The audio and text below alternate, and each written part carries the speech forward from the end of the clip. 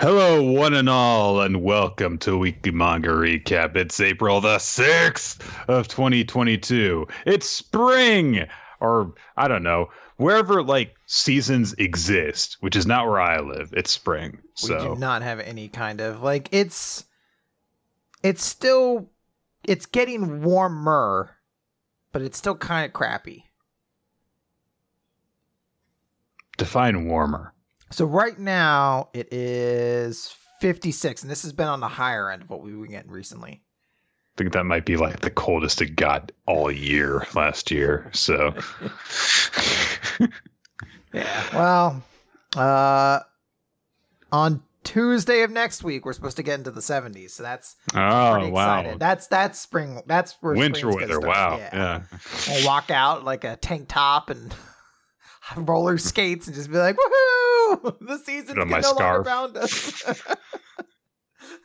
Do you want a winter coat? I hate this. Oh my god, this was a really crazy last week we had, wasn't it? But like, there's so much that we could talk about that isn't manga. But I've got so much manga to talk about too. So- Well, how about, Nick, you wrap it all up in like a quick bulletin point segment. Like you're reading off the news. I had a birthday. Went out to cool restaurants. Did an escape room with my family. We won it. It was a lot of fun. Yeah. There you go. Also, my favorite wrestler went back to the company that he went away from because he was wasted there, and now it seems like he's just going to be way, way more boring than when he left. So, But you have your favorite. Well, I was gonna say your favorite back. I don't know where you consider your allegiance in the company war line. So I mean, like, I don't have an allegiance. I have a preference. That's it. So, and I think that that's something that people don't like. We could spend an entire bonus podcast talking about purely the issues that fans of one wrestling company have in terms of defining what they don't like about the other company. And so, but audience, would you like to hear that bonus podcast? Let us know, where we discuss the wider situation of wrestling right now. Leave your comments on YouTube or tweet. I was actually considering being like, hey, Austin, do you want to just do an offshoot Magic the Gathering one-off podcast where we can talk about Magic? This is just be a thing. Just random one-off podcast about a tangential topic that normally comes up on WMR. And it'll be like wrestling as explained by Magic the Gathering, as explained by manga. That would be the fucking worst thing in the world. Awful. See, it's kind of like Lurgoyf, which is kind of like which is normally just kind of considered a creature type. Tarmogoyf's really the only popular one, but they all have a gimmick usually involving the kinds of cards that are in your graveyard. That is different, of course, than other archetypes that care about the graveyard.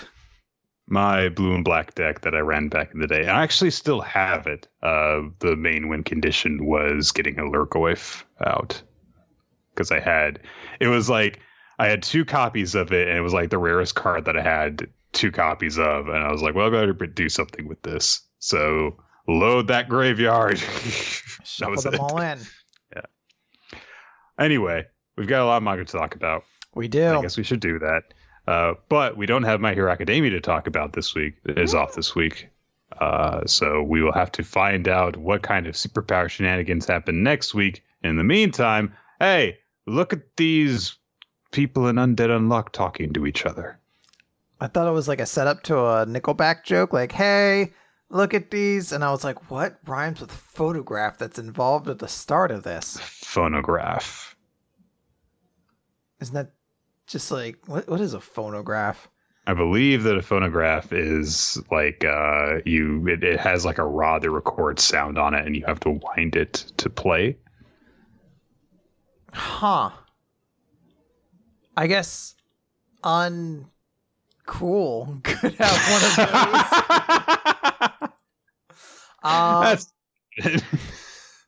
just shit on inventions. Yeah, these garbage. These unyoung. Boom, take that. Nick, let's talk about Undead Unluck number 105. Landho! which this is a chapter that went in a very different direction than I was expecting. And that's kind of the joy of Undead Unluck. Set up, what's that? So we open the chapter where Seal is talking to Ruin. And Seal's like, so you're the one who is entrusted with the power of regulation, the one who will be king of negators. And he's gonna be a mighty king. Yeah. So you mays beware. All I can think of is the fucking video game. How that was the fucking level that you just kept dying on. Yeah, that was messed up. You're like, man, I hate this. I hate this song now. Like, it just reminds me of how blindingly difficult this shit was. His grand parade to show how great he is. Oh, he just keeps dying. Wow, like, man, missed that hippo's tail. Yeah, I guess you drowned. Ain't gonna be waiting long to be king. You're dead as shit. Like, I hate this. It would be like if there was like an Aladdin game where like the whole new world like scene played and it was just fucking like it was just you getting hit by missiles over and over again. You're like, no, this is supposed to be. I believe that happens. Okay, it's like I believe in the Aladdin Game Gear and that era game. Yes, you do have to play through a whole new world, and yes, you can lose on it. It would be like if you were playing the Beauty and the Beast game and you're doing the ballroom dance and rocks keep falling on you. You're like, let me see if that happens. Hang on. It would be like if you were playing the Princess and the Frog game and during Friends. That doesn't exist. I was gonna say that's the trick question. There is no Princess and the Frog game. Oh my God, there is a Beauty and the Beast Super Nintendo game. Look it up. See if there's a ballroom scene. You had to dodge fucking rocks or some bullshit. Ballroom dance. It's just like the other things are throwing trash on you and you have to dodge it or something like that. You're like, why are you? Anyways, back to the chapter at hand. Ruin is like, hey, why do you have our boy Andy? And Seal's like, oh, because I already fucking beat him. And Ruin's just like, you seem pretty confident about it, but if he was that good, then we wouldn't be necessary. So I think you're underestimating him. Seal takes offense to that and is like, no, none of you cretins are capable of creating rules. All you do is negate them. Where do you get off? And Ruin interrupts, being like, well, what now? Ragnarok is a month away. Now that we have been chosen, we have roles to play. Human players that have ruined the playing field and inhuman NPCs who aren't serving their function. One side must be judged and the other enhanced. Before God makes their arrival, we must carry out those tasks, restore balance, and usher in God. And as for me, I've made up my mind. I am going to kill every member of the Union. That way, none of them will exist in the next and final loop. Which is an interesting bit of text that seems to indicate, hey, remember when we were like, I guess Undead Unluck's ending pretty soon because we're jumping through a bunch of stuff. Maybe this is a tease that we're not anywhere near the end yet or not. I don't know. It's definitely one of those things where because of the nature of this series, I don't trust any hints towards a conclusion or a long continuation either way. It's just like, look, I'll just take it as it comes because I cannot predict this weird series. It's a good motto. Seal sneezes again because we see inside as Lucy has extended her soul and is touching the core. And she basically is just like, yep, that's how I do it. And Andy is like, nice work. With that technique of yours, we might be able to bust out of here. And she's like, cool, we could save my mom. And he's like, sure, how'd you learn to do that? And she's like, oh, from this. And she pulls out a book of Peter Pan that she keeps with her at all times. And she's like, yeah, like you said, I'm unhealthy, right? So I've spent the last 6 years stuck inside, constantly wishing I could play with everybody else. And to make up for the loneliness, my mom would read me books all day. And this book was the one I loved the most. And every day, I wish that I could fly around outside, just like in that story, even if it was in the dreams. But then one night, I did it. And they're like, okay. Andy just lays it down. Basically, you being unhealthy cultivated your imagination, and then the ghost rule got added, and you evolved it into astral body control. And he's like, that's fucking incredible. Like, it took me decades just to get things working with my soul, and here you are doing, like, full-on disembodiment techniques. You gotta show me how to do it. And she's like, oh, I mean, it's not that easy. You just gotta think of a whole bunch of wonderful things. it's Peter Pan, basically. And Andy is like, I mean, that's nice and all, but I need, like, actual steps. I need to know how to actually do it. And she's like, oh, you gotta have something, right? Like, dreams, aspirations, something. Andy stops, and he's like, And he thinks back to all of his times in the past and having friends, and those friends having kids, and then those friends getting older, and those kids dying, and how he, as undead, outlives everyone around him. And he says, I do actually have one. Don't laugh. And Andy astral projects out of his body as an old man. And she says, why are you so much older? And he says, it's a petty dream, if I do say so myself. And it is a very, very sweet moment. Mm-hmm. Of course, because this is a Peter Pan moment now, Lucy says, you look so cool, like Captain Hook. I'm like, don't, how you got to Captain Hook? He's the bad guy. But that is true. It's always cool to see the bad guys. Hey, some people think that Captain Hook is very cool. So I don't disagree. Captain Hook, very cool. I don't think he generally wore like sweet old suits and shit like that. But maybe not whatever. Fan fiction you've read. That is true. I should be reading more. Seal has like an astral projection form of them come out of the ball, and they're like, cool. It's the defense reactions going on, and Andy's like, watch out, Lucy. She's like, don't worry, it's okay, because in this form, I have nothing to fear. And we see that she has become Peter Pan. She has like the little tunic and like the leaves and everything. And she says, give it your all, Captain Hook. And he now has a hook for a hand. So I guess her power of imagination is enough that she can also alter other people's realities, which is fucking crazy. And then we get what is the best moment in all of this, because UMA Bomb says, hey, you two, do you know a way out? Bust us out. And Lucy says, sure thing, but you have to help us in return. I've sprinkled magic dust on you. The rest is your mind. Think only happy thoughts. And he's like, what would you like to do? He's like, well, that's an easy one. Blow up everything. What is this Magu-chan as hell character? I know what I want to do. I'll blow up the world. Yay! Maybe this was a bad idea. And it starts to free their souls. Yay! Arson! Like, I want to go with the joke, but I feel like UMA Bomb is kind of the pinnacle of it. Like, I will blow up everything. And we see that Andy and Lucy and some of the UMAs are now erupting out of Seal because they're escaping in their astral projected forms. And Ruin just says, now we're talking, as Andy and Lucy shout, land ho. Yeah, this is weird. It's so weird. It's so weird, and yet absolutely wonderful. Like, I don't know why. Again, I really like how they execute Andy's, like, he doesn't have to explain it quite literally. That flashback, though, is enough that you're like, oh, he wants to get old. It's a very sweet little thing. And I do like how they add on this layer to unhealthy to give her, like, a cool benefit to everything, essentially. Yeah. It's going to be interesting to see, like, if Lucy will potentially stick around, how this ability, is it going to be like a thing that happens more consistently throughout the series? And also just like, I mean, I like the way that the ability is just laid out. It's like, oh yeah, your soul is not defined by physical restraints, so you can do all sorts of stuff with it. What's a good example of that? Peter Pan, just believe, It's an oddly, like, Western example, because it's just kind of a thing you kind of take for granted in a lot of shonen adventure stuff. Just believe in yourself really hard, you could just do it.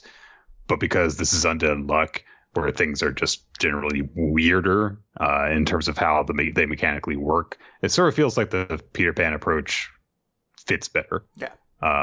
And I don't know about, again, like you, I don't know about Andy being compared to Captain Hook. That is like a moment where, like, I mean, if I was in a story and I created I fancied myself and I likened myself to Peter Pan, and then there's just, I guess, another, like, an adult guy, I'd be like, I guess you're Peter. I guess you're Captain Hook. Like, I don't know. I mean, what are the other choices are one of the other pirates or one of the racist Indian stereotypes. I do also like. I think it was. I can't remember who it was. Unfortunately, I'm sorry. Someone in our Discord pointed out that, like, is Yuame Bomb going to be the crocodile, like the ticking crocodile, basically? I was like, I fucking hope so. I want that Yuame to have its happiest life. Like, it just latches onto Ruin and is like, I'm gonna explode now, and it just lives its greatest life and fucking blows up. Yay! All right. Well, let's move on then to Kaiju number 8, chapter 59, which we begin in a flashback to when Kikoru's mother, Captain Shinomiya, was leading an attack against Kaiju number 6, the king of Kaiju.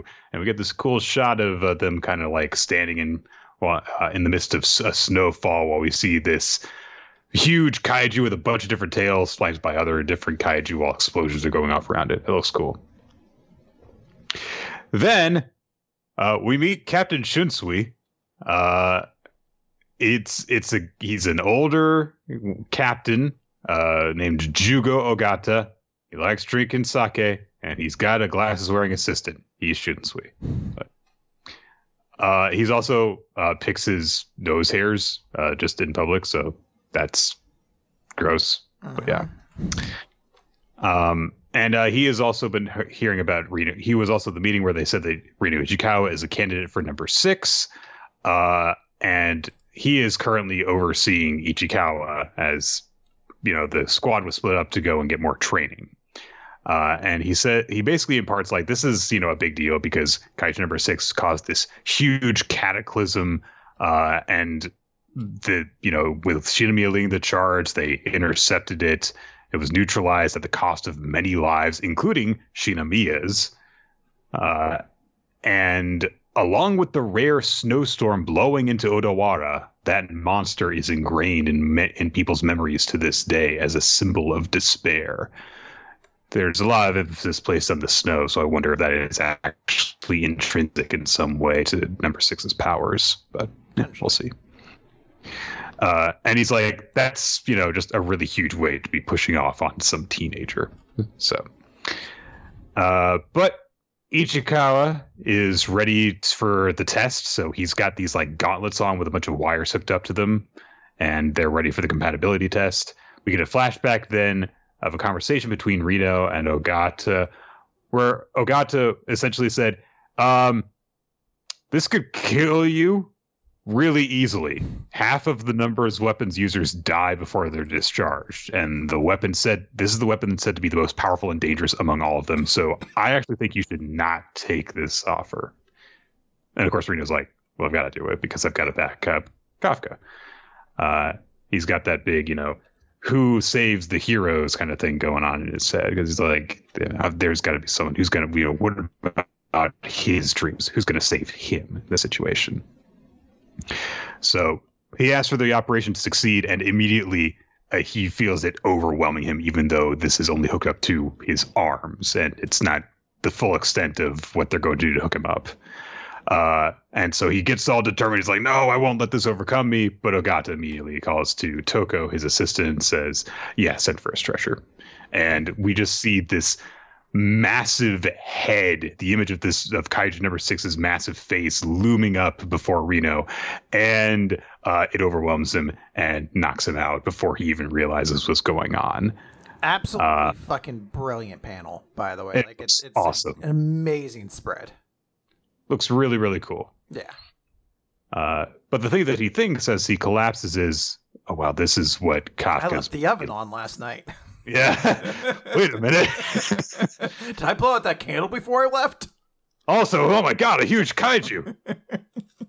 It blew out the candle.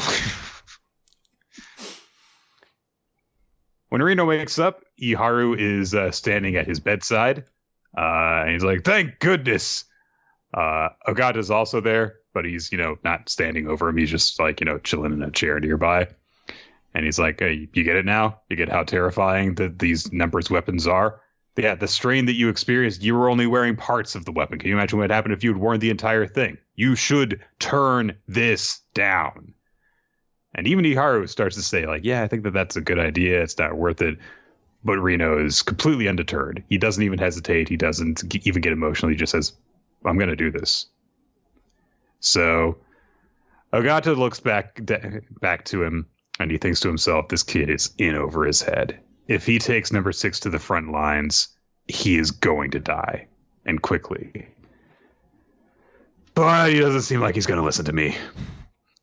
So he says, all right, I'll give you 1 month. And after that, I'm going to send you out to neutralize Kaiju. I'm going to find out for certain whether you're cut out to wear number 6 on the battlefield. So kind of a similar approach that we've seen with, with how Kafka has been treated over in the first division. Is like, all right, you've got a certain period of time and that's just it. Mm-hmm. No ifs, ands, or buts. But with a very different attitude behind it, where Ogata actually does worry about this kid's safety ahead of anything else. So, yeah, I mean, it's pretty cool seeing Reno get like this focus. Obviously, we saw it last week. Ari Gray in our chat also pointed out what you were mentioning before, the snow. He did seem to specialize with freezing bullets before. So I do like this idea of kind of giving him a like distinct feel with the way he fights and everything. And I do... like, it's weird because normally this is a character where I'd feel like his motivations are very surface level and just like not that compelling. But maybe it's just from the fact that we've seen this character from basically the beginning and how he is just trying to be as good as Kafka because he feels like Kafka needs some support. I really do like seeing Reno, and I love how they execute the moment of him putting on these braces like, no one's going to beat me. And then boom, he's fucking out like a goddamn light just to show how crazy powerful this weapon is and why no one can actually just equip it. And then him getting up afterwards and being like, no, fuck it, let's do it again. Like I'm going to master this. Like it does a good way of making the actual challenge feel gigantic and then still giving you a reason to like this character in a way that just feels well executed, I suppose. Yeah. Yeah, no, I'm really into it. It was nice to see, more focus on some of the side casts again. And I, like we said earlier, really cool way to demonstrate the power that Reno's trying to take on by just having, it's like, hey, here's the face. Bah, that's it. Yeah. Right. Spy Let's Family. Talk about a no important issue episode of Spy Family. Spy Family Mission 62 Part 1. So it's another one of those weird numbering cases. Yeah. Yeah. Well, I don't know, Nick. I don't think there's going to be another part to this one. Feels like everything wrapped up pretty nicely. This is a flashback to, let's call him Twilight's childhood, because they kind of firmly established that, yeah, this is Twilight before he ever got the codename Lloyd. And he also, his name is like classified even in the narration we're given. And his code name is Advisor. And one day he would grow up to have another code name, Twilight. So I guess we'll just call him Twilight for this bit. Sure. So we see him essentially playing war games with not that war games. Would you like to play a game? Or that war games, or that war games, or that war games. He's playing soldier with some other kids.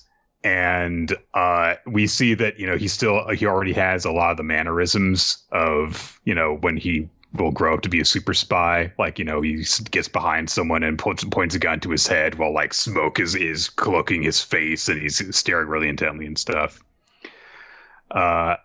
So he leads his side to victory in this little game.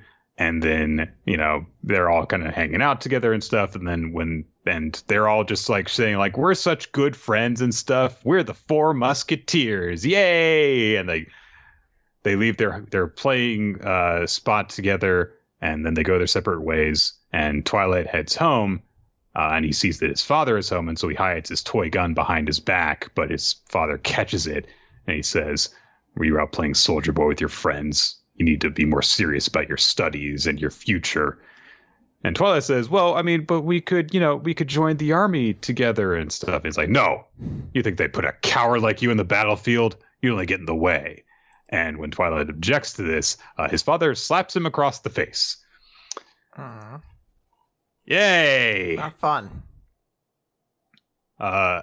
And so Twilight says, the thing that Twilight says that gets him smacked like this is, well, I can fight. And I'll kill all those awful monsters from the east. And his father says, what, these Austanian monsters? You've witnessed their evil deeds.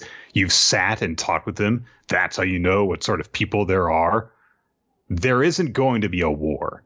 You should hope for peace, not conflict. And Twilight gets so upset from, being talked down to and, physically abused that he snaps his toy gun in his hands and he runs into his room to hide, and his mother and father start to argue while he hides his bed. And he thinks to himself, you're going to talk about peace when all you'll ever do is fight with mom. So, yeah, it's one of those really bad things where it's like the worst person makes a really good point. Because his dad is right completely. It's just that he's also a piece of shit. Yeah. So we cut to another day, and the boys are hanging out, and they then kind of get called over by some boys to help, by some older men to help out with some preparations for the town fair. And they, while they're doing this, they're kind of talking with the men, and basically Twilight says, hey, so is there really going to be a war? And one of the guys says, oh, as long as you kids get to keep playing make-believe, we'll all be fine. But an old, crotchety old man who is waving his cane for emphasis to let you know just how old and crotchety he is. He's like, you're blind! The enemy just wants us to think we're at peace while they rearm! So, yeah. Like, old man, crazy old man Johnson, you tell nothing but lies. My name's not Johnson, it's Dick! Yeah, that's why we call There was one of me that only told the truth, but he got lost! You're supposed to talk to us to open up a treasure chest in the sewers. What are you talking about? That's not exact. I can only lie, but I'm trying to get as close as I can. It's a medical condition at this point. Wait, so if you can only lie, then how are you telling us this? Shut up! Don't question me! Do question me. That's what I meant to say. Please, God, don't smoke with me. No, wait, I meant...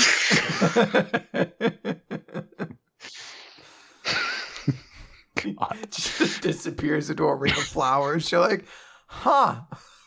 Anyway, about that war. But while Twilight is talking with his friends, they're teasing him and saying like, oh, the army had never let a kid like you join because you don't even have a proper soldier uniform. And Twilight says, they will too. And they're like, oh yeah? What are you going to do? Fight him with a hammer? You already busted your rubber band gun. So when Twilight goes home, he approaches his father just before his father's going to leave on a business trip. And he says, oh, I need a reference book for school. So can you give me some pocket money? And his father's like, oh, you're taking your studies seriously. Yes, of course. And Twilight just smiles and accepts the money, and he thinks to himself after he gets it, I just told a lie. And he very nearly confesses right at that moment, but he stops himself, and we just get narration that says, that night dinner tasted like ash in my mouth, which I think is a great moment of like, yeah, this guy who will go on to be false about literally everything because he'll invent entire identities and stuff.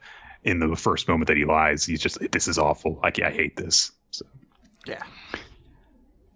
So as a result of getting the pocket money, of course, Twilight uses it to buy some new toys so that he can get, the special soldier set and stuff. He's got his own uniform and gun now. And so he goes to play with his friends. And they're like, oh, wow, yeah, it looks so good. Awesome. Now we can keep on playing and we've got proper, equipment for everyone. But Twilight looks down at the toy gun and he just says, actually, I don't think I want to play today. So he puts the gun down against the wall and he leaves. He's like, I'm just going to go help out and prepare for the fair some more. But he's still wearing his little helmet while he goes and talks to the lady who's running the croquette stand. And she says, do you think I would make a good soldier? To her, just, the way that the little kids say stupid questions like that. And the woman just says, what would it matter? War is stupid and useless. Preach. And she says, look, I think you look a whole lot cuter with a croquette in your hand than a gun. And Twilight says, but Ostanians are like monsters with horns who eat other people. And the woman says, well, I've got cousins who live in the East, and if they had horns, it'd run the family. Do you see horns on my head? Yeah, kinda. It's a very Anya moment, actually. So, she teases him a bit. But Twilight is just left further confused by the whole situation. He's like, this is just so different from how I thought it'd be. And as he's pondering the helmet that he bought. So he asks the woman if he could help out at her shop, if he could earn 10 Dauk, the amount that he got from his dad to buy the soldier toys. He says, I want to pay my dad back. And he says to himself, I don't really know why, but I feel like I should apologize to my dad tomorrow. And I can ask the guys if we can play a different game. A bomb hits the town, and it hits the abandoned warehouse that Twilight and his friends used to play. So presumably they're all dead. End of chapter. Yeah. This is an absolutely crazy chapter.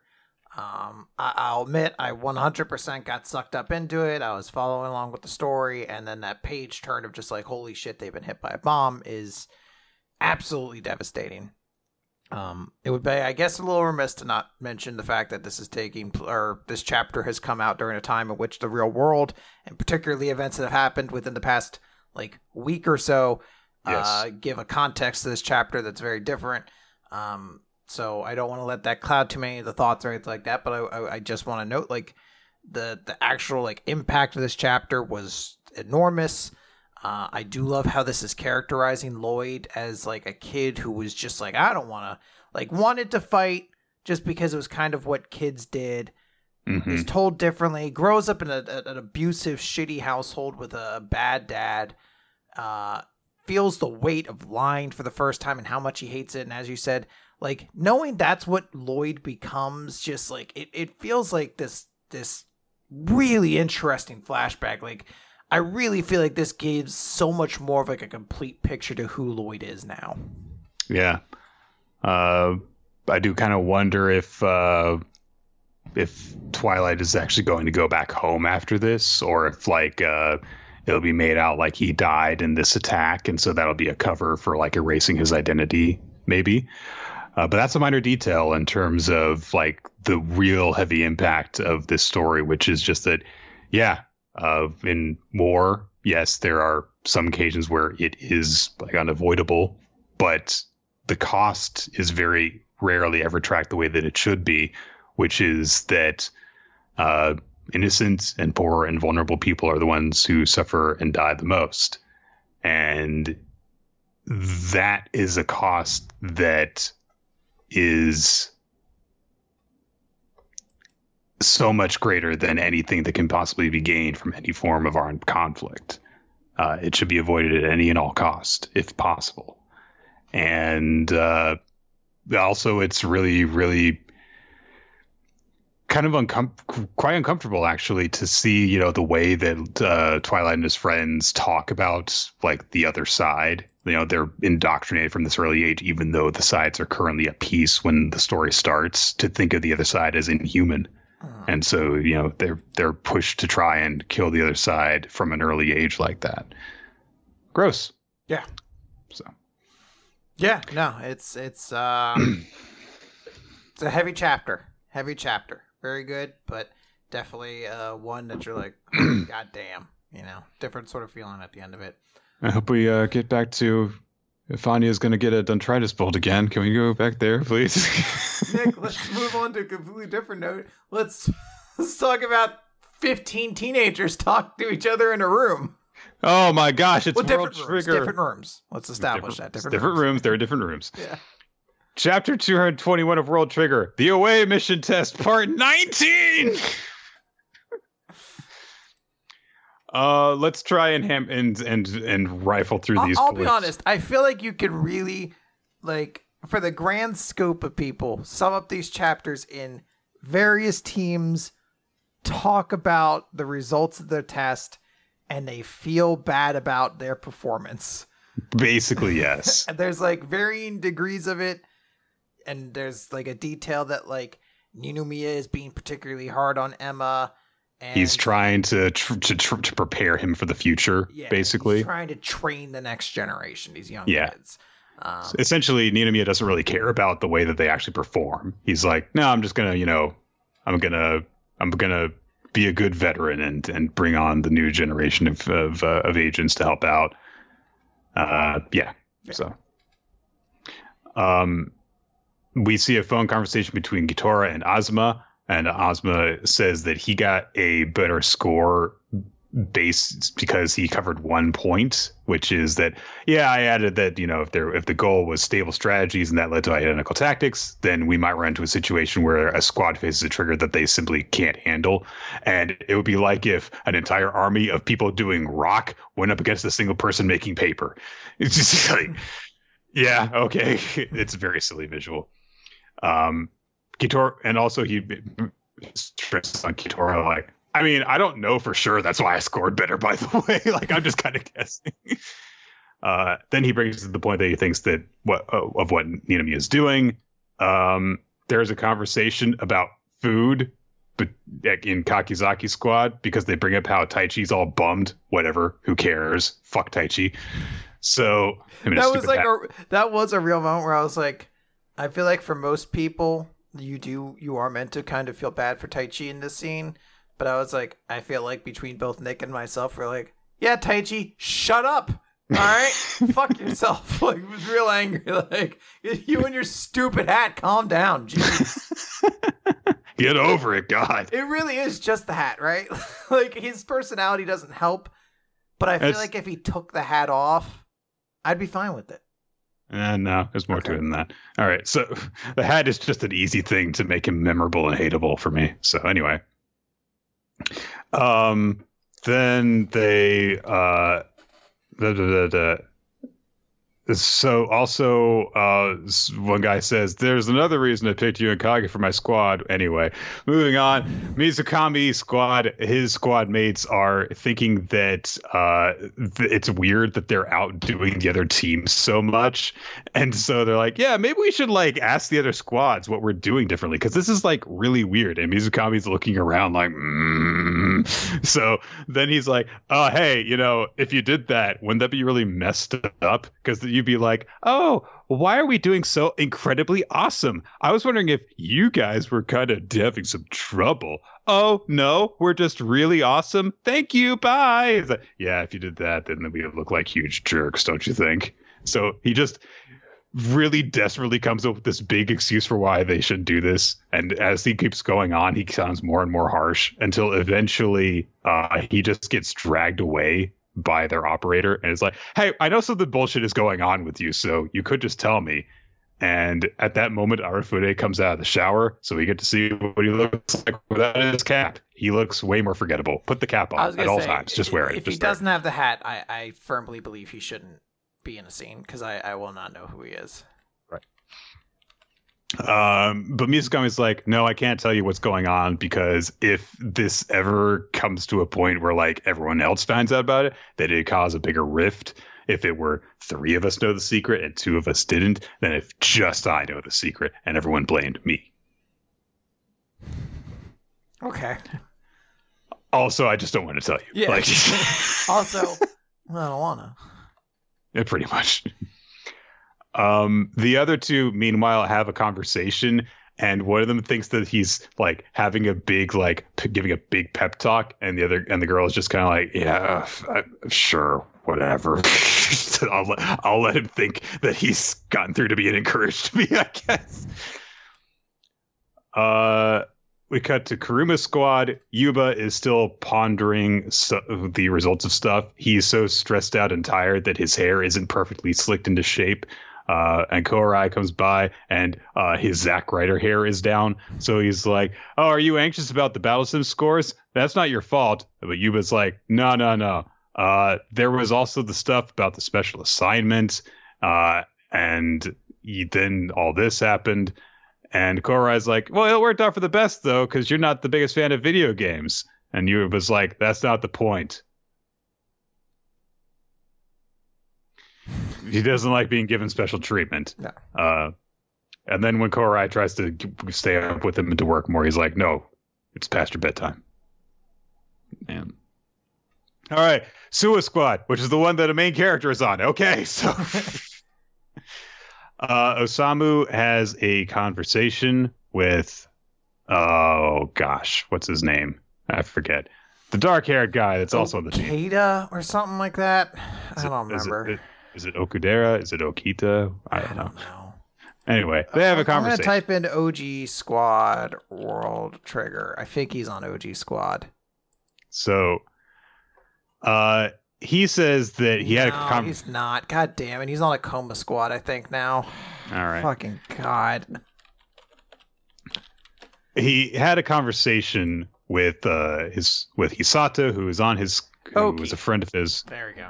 And the guy said, "Oh, you should be count yourself lucky that Suwa's in charge." And Oki's like, "Are you sure about that?" But nah, he was right. Because Eva Gattori has started cooling her jets a little. Everything's finally going our way. And Osamu thinks to himself, like, well, I guess it's fine. But Gattori pointed out, the sim victories are really going to start to count more in the future. So we've got to start doing better. And then he says, "Oh, and about the score that Mizukami's squad got, Suwa mentioned that he had an idea about what might be going on." And Oki's like, "Yeah, actually, it's been bugging me too. And I've been thinking about it. Do you think that Mizukami is just doing the battle sims by himself?" End of chapter. So, yeah, a lot of little moments between various different groups of people. So I like the chapters. I want to clarify. I do like both these chapters, and I do like getting to see more of these conversations. I will be honest, there are a couple characters and like groups that I'm like, I don't remember who you are. Like, even the main thing going on with Mizukami, I don't know who the girl he like shit on was. And I was like, oh, she must be the operator for the group. But then there's another girl, and I'm like, well, I don't know who she is. I think she's the operator for the group. Now I don't know who the other girl is, and I here's the thing. We're about to get like 4 people in the chat who are going to tell me who it is. But the point is I don't care. Like, I don't know this character. I don't remember if she had like an elaborate backstory or something like I can't work up the energy to remember 70 characters constantly talking and interacting at one point. So, it's just one of those things of like, I appreciate what is happening from a disconnected vantage point, but I cannot, like, some of these points I'm just like, I'm going along with what you're saying, and I hold no actual like retroactive knowledge to make this moment have any real impact. All right, here we go. Let's talk about Eden Zero next. Eden Zero, chapter 186, the Subdimension Program. So last time, I don't know what you call them, A-team of the Eden Zero, the Dark Stars, and the guys who decided to give themselves all nicknames, I guess. Yeah, we'll get to that. Yeah. So yeah, they run into the real Dark Stars, Nick, because as we remember, 2 of these characters were killed and then rebuilt. And of course, Pino has to go in with the standard battle shonen. These are the strongest characters we've ever seen. In fact, they're stronger than even characters we know. They surpass the Shining Stars in performance and numerical statistics. And then Happy says a line which is fucking brutal. He says, "This is disgusting. We're not going to lose to a bunch of jerks with no hearts." Yeah, it's like, what the fuck are you talking about? Not since Woody in Toy Story in Kingdom Hearts 3 walked up to young Xehanort and says, "You don't have any friends, do you?" And that's because no one's ever loved you before in your life. As a character who seems so disconnected to the situation, just cut to a very vicious core. Amor reiterates this point by saying, if you had hearts, those hearts would be pained at the thought of hurting innocent people. It's like, that's all right. Well, hold on. So, Killer is just like, hearts. And Clown says, well, you could say we don't have hearts. Couldn't say that we do. We don't. You could say that we don't have hearts, but you can't say that we do. But you could say that we do. Because Brigadine says, we fight for the good of all mechanical life forms. That is our heart. And Lucy or Rebecca says, that's not really a heart, which is kind of racist. That's really messed up, honestly. No. See, you fight for the benefit of fucking machines, but yeah. You guys can have your own thing. It's not really like a real heart, though. It's not really heart. It's not really. You don't really have emotions, do you? Like, come on. By the way, the only thing dividing them, I don't like. It's such a weird, like, I know this is like the Kingdom Hearts kind of level of just like, you need hearts and love and light and all that bullshit. But it's one of those things, so like, they're just robots who care about other robots. Yeah. Half your crew are robots who you all declare have hearts. Yeah. For what tangible difference? Like, they don't seem to hate people. In fact, the fact that they loudly proclaim, like, hey, we're working for the good of mechanical life forms seems to indicate they have some ability to care about something besides themselves. It's not like they're like maliciously evil. So it's just like, what the fuck does that line mean? Well, I mean, like the point is that a couple of series ago, we were talking about how it's like, oh man, it's really disturbing how, all the people demonize the people from the other country in order to justify being enthusiastic about killing them and going to war with them. And here are the heroes of the story literally dehumanizing their opponents. It's like, oh, you don't really have hearts, though. You just have programs that tell you what to do. But how do you know? Have you sat down and talked with them and really understood how they feel about this? This is the first time. What I think really tickles me is this is the first time they met these people. Like, they've known them for 6 seconds. So, like, look at this no heart having bitch over here. Well, we overheard. No, wait, that didn't even happen. I was going to say, like, that they had talked to someone who had met these characters. But like, no, wait, that didn't happen. It was just that Jaguar guy who encountered them. We've literally only seen the Dark Stars do anything active once. And it was Killer and Brigadine trying to kill Bob Lucci, and they got fucking one shot. So it's a weird way to introduce these characters who are supposed to be way stronger. They're like, hey, we're going to have a fight. But Killer activates a sub-program, a landscape pulse plugin. They're creating a new dimension. Whoa! And it transports all of them, separating them into individual one-on-one fights. And we open with Weiss, who is in like an abandoned office hospital thing hallway. And he's like, where is this? And Killer's there, and he says, this is the sub-dimension program. We've created unique backdrops in which to kill you each individually. Unique. Yeah. It's a hallway. Unique. It's personalized to you and only you. I do need to, because Ninja is bringing up, I do need to clarify. We have seen the Dark Stars before. Seen them do something, though, is what I'm trying to clarify. We haven't seen them do anything to actually find them imposing. Killer says, I am Killer, the brain of Edens, and I will be killing you. And Weiss says, the brain? You don't look very smart in that department. What does he mean? Again, known these characters for about 35 seconds so far. What kind of a smart person would wear a weird metal suit like that? And then he says, I'm the flame of Edens. I'm going to use my heavy artillery to turn you to cinders. And now look, Nick, I don't like using the word cringe. I actively avoid it. I don't think it's a very helpful term. And, everybody has their own opinions. I will say this is hokey as shit, though. This is the dumbest. Like, you know, it was I thought retroactively it was supposed to be a joke when Couchpo called herself the stomach of Edens, because it's like, oh, she's kind of riffing off the fact that some of you guys have dumb, stupid nicknames like the Soul of Edens and the Shield of Edens or whatever.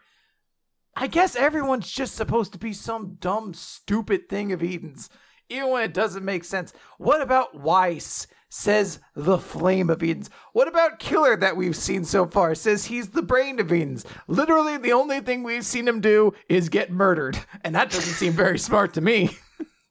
Yeah, and if Weiss knew that, then he'd have a point, but he didn't.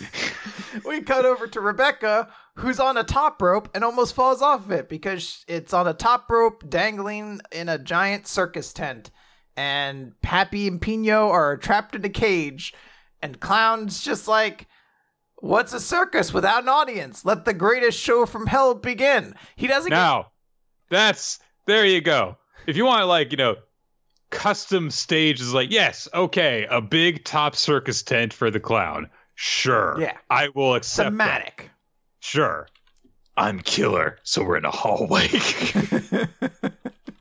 And what's really disappointing is we don't actually get Clown saying, like, I want him to be like, I am Clown and I am the funny bone of Edens. Like, I want everyone to have a stupid thing. Like, they get to, like, I am Wizard and I am the amygdala of the Edens.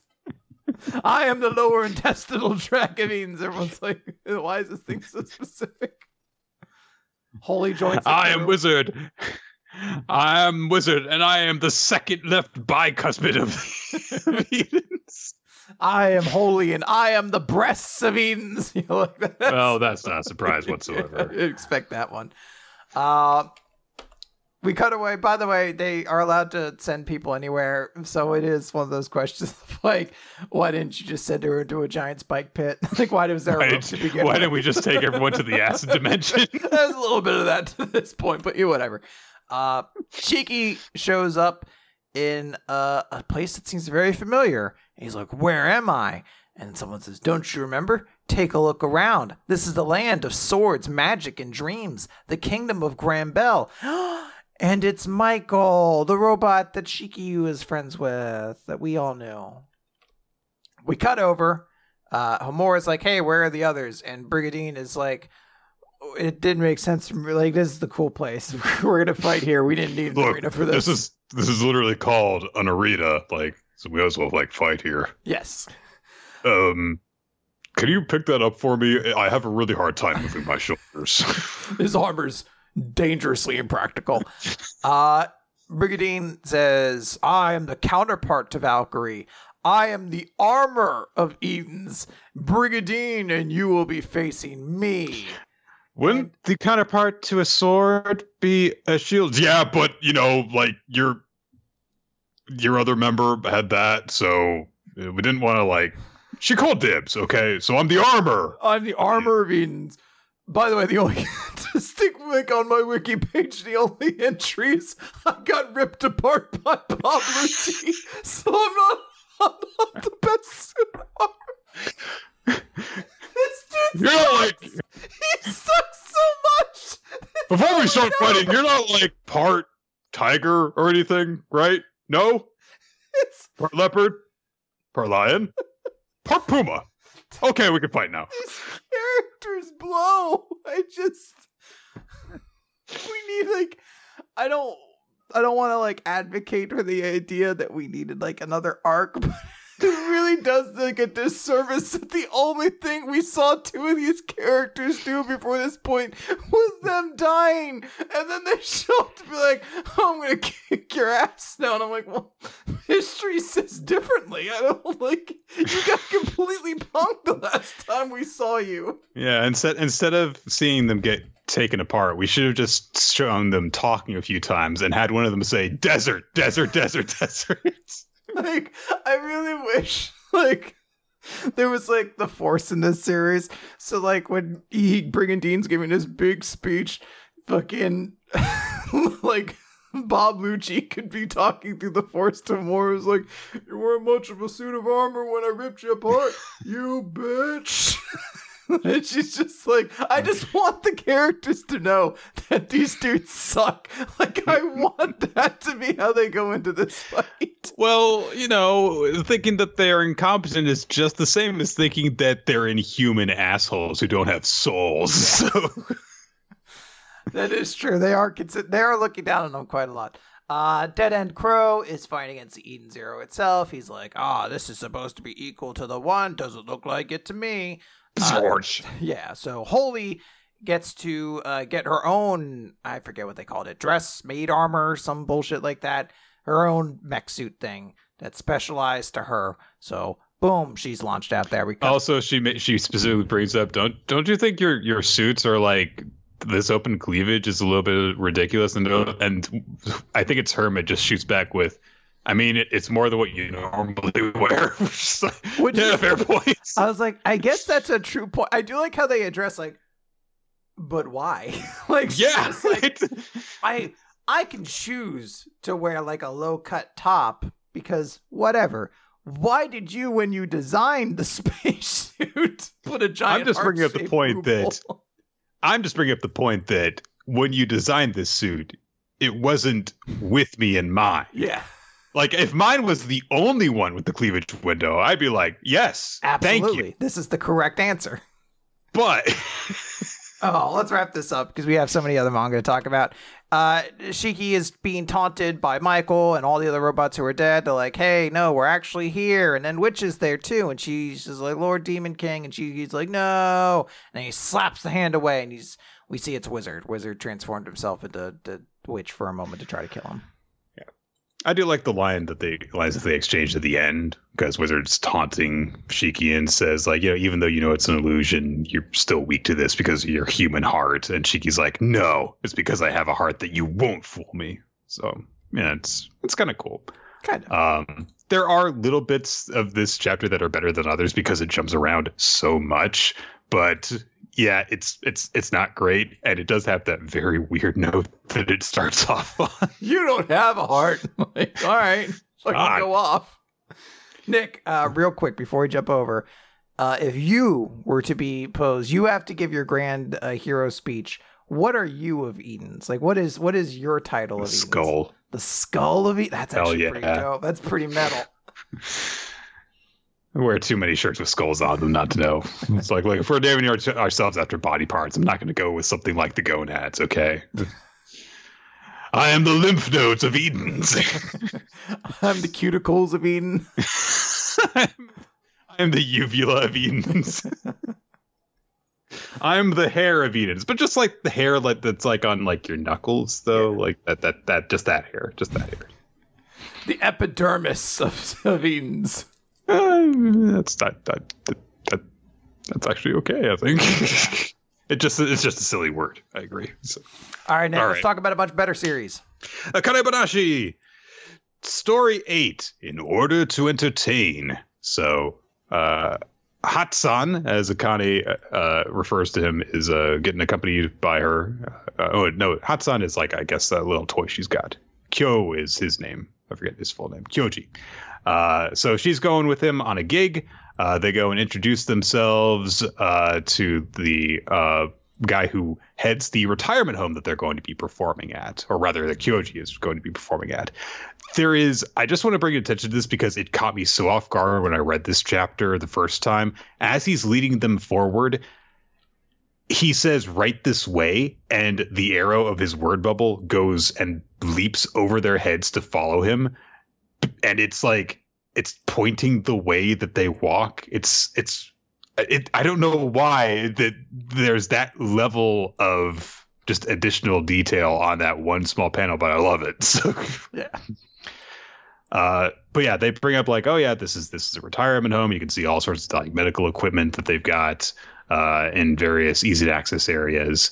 And so kind of thinking like, okay, so the performance is going to be for the people who live here.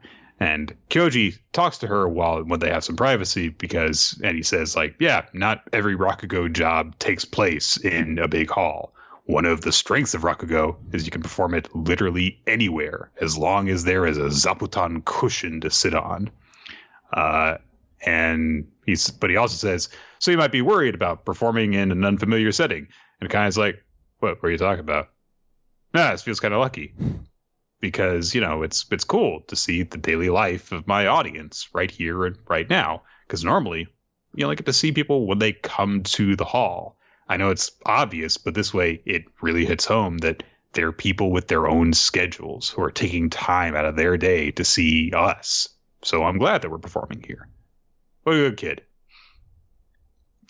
So Kyoji says, all right, we've got permission from the manager, so you can perform an opening act. You got 15 minutes. Go do whatever you want.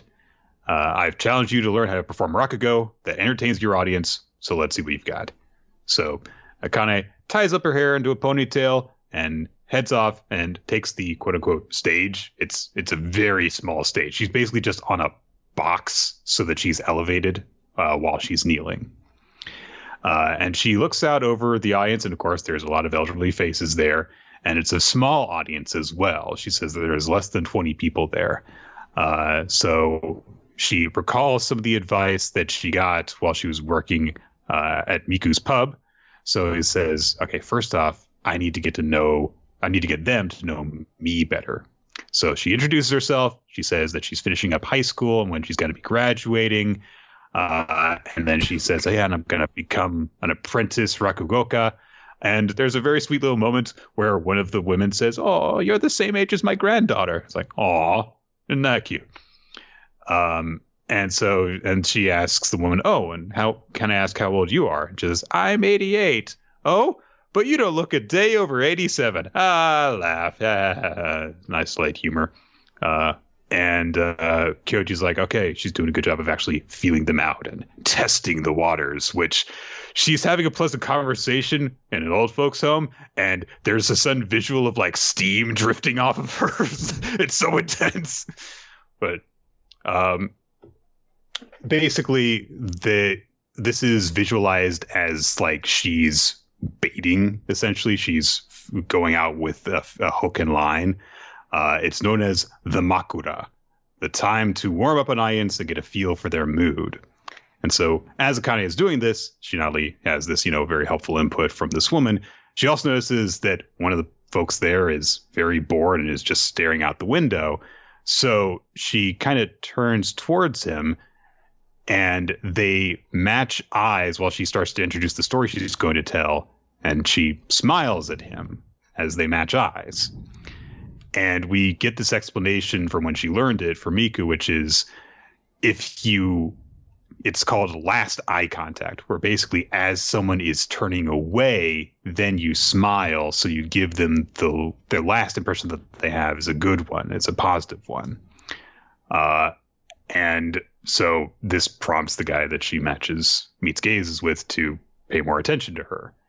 And Kyoji is observing all of this and is like, this is actually really encouraging because she is conversing with her audience. Even if you're not exchanging words, there's so much information you can get from each other just by gauging attention level and expressions and attitude.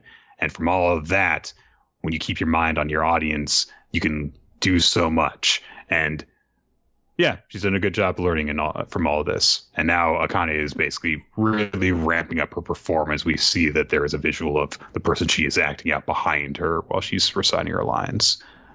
And that's where we end the chapter. It's the first time in a little while that we've gotten like part one of a little story as opposed to, and the point is all wrapped up in one go. Yeah. So. Well, we also are only 8 chapters into this series, so like finding like a real rhythm is a little bit different. This is a fantastic chapter. I love the little details. I love the little touches. And I think ultimately what really sells this chapter is the art. We've talked before about the expressions and how, it's very cool how Akane can look very goofy and silly to match like the pace of her story. But just the moment of like describing last eye contact and how they visualize it, seeing it through like the two of their eyes and like their pupils seeing that moment. It was just a really well done way to execute it. It just feels really, really good. Like I like it a lot. I I'm really excited to see where this goes. I think it was a great chapter. It's almost like a moment you would see, like, illustrating a turnabout in Yu-Gi-Oh! with the wang the gazes matching. Yeah. Great stuff. Okay, we'll move on to Blue Box next. It's chapter 47, August 26, part 3, with the most cheesecakey opening page of this series so far, I think. Which, I mean, like, Mashima Hiro's looking at this being like, what are you talking about? That's nothing. Breasts are barely gigantic. What are you doing? It is worth noting, like, the author comments this week was Miura basically saying, like, I wasn't sure if I should draw a swimsuit, like, title page or not. Like, I guess it's Jump. I guess I kind of have to. And I was kind of like, no, you don't. It's weird. You really didn't need to. But again, it's not as bad as what has been seen many other times. So, you know. Yeah, let's get. This is the least notable thing. Like, in a chapter that has almost nothing happen in it. This is like the least notable thing I would talk about is like, oh, well, let's talk about the title page. Like, who gives a shit? Yeah. The notable thing about this chapter is that nothing happens. It's like, because we got the big setup last time that, oh no, Taiki and Chinatsu are stranded and they're going to have to stay in an inn together. And there's only one room available. They've got to share it and sleep next to each other. What's gonna happen? So Taiki, of course, is flustered by the whole situation. He reports to his family like, yeah, there's a landslide, so we were stuck, but it's okay. You know, we're here with the whole gang, so that, you know, his family doesn't know that he's just alone in a room with a similarly aged girl by themselves. And he's like, oh no, I'm going to be sharing a room with Chinatsu senpai. Not that I'll do anything inappropriate. like, I mean, I'm not going to do anything. It's like, good. But he also thinks to himself, I hope she's not disappointed that this happened on her birthday. Chinatsu comes in. She's wearing a kimono, or a yukata, I should say. And Taiki is like, oh, she's so cute. So that's great. He's really, really agitated, but Chinatsu has a surprise. It turns out there were a bunch of board games in the lobby that they can spend time playing, including Uno! It's just right there! It's right there! I believe eventually, after the death of Mr. Uno eventually fell into public domain, so anyone can create their own interpretations of Uno. I have Uno fighting Winnie the Pooh. My Winnie the Pooh is wearing a maroon shirt, which is different from the red shirt, so I'm allowed to use it. Come at me, Disney. You'll never find me. I believe that Pooh was actually allowed to fall into the public domain. Pooh is, but you can't make it look like the Winnie the Pooh from Disney. That's still, so like the red shirt is still them. But Disney will never find me because I switched the numbers on the front of my house. So checkmate, idiots. Why are there 2 330s in this area? We'll never find that 303. Damn it. 778, 779, 776. All right. Must be an invalid house that doesn't exist. Let's pass over it. No mail shall be brought to it. You just get all the mail from the other house. It's just the person like, honey, did we impose copyright infringement upon the Disney Corporation again? That's the other part. So you go to the other neighbor and flip theirs upside down. Honey, we've got a lot of cease and desist coming in. Do you know anything about that? So it's just, I don't know why that's so funny to me. Oh. So they've got some games that they can play, and John's like, yeah, let's have a board game blitz since, you know, we're having a sleepover already. And so they start playing, and it's like, yeah, okay.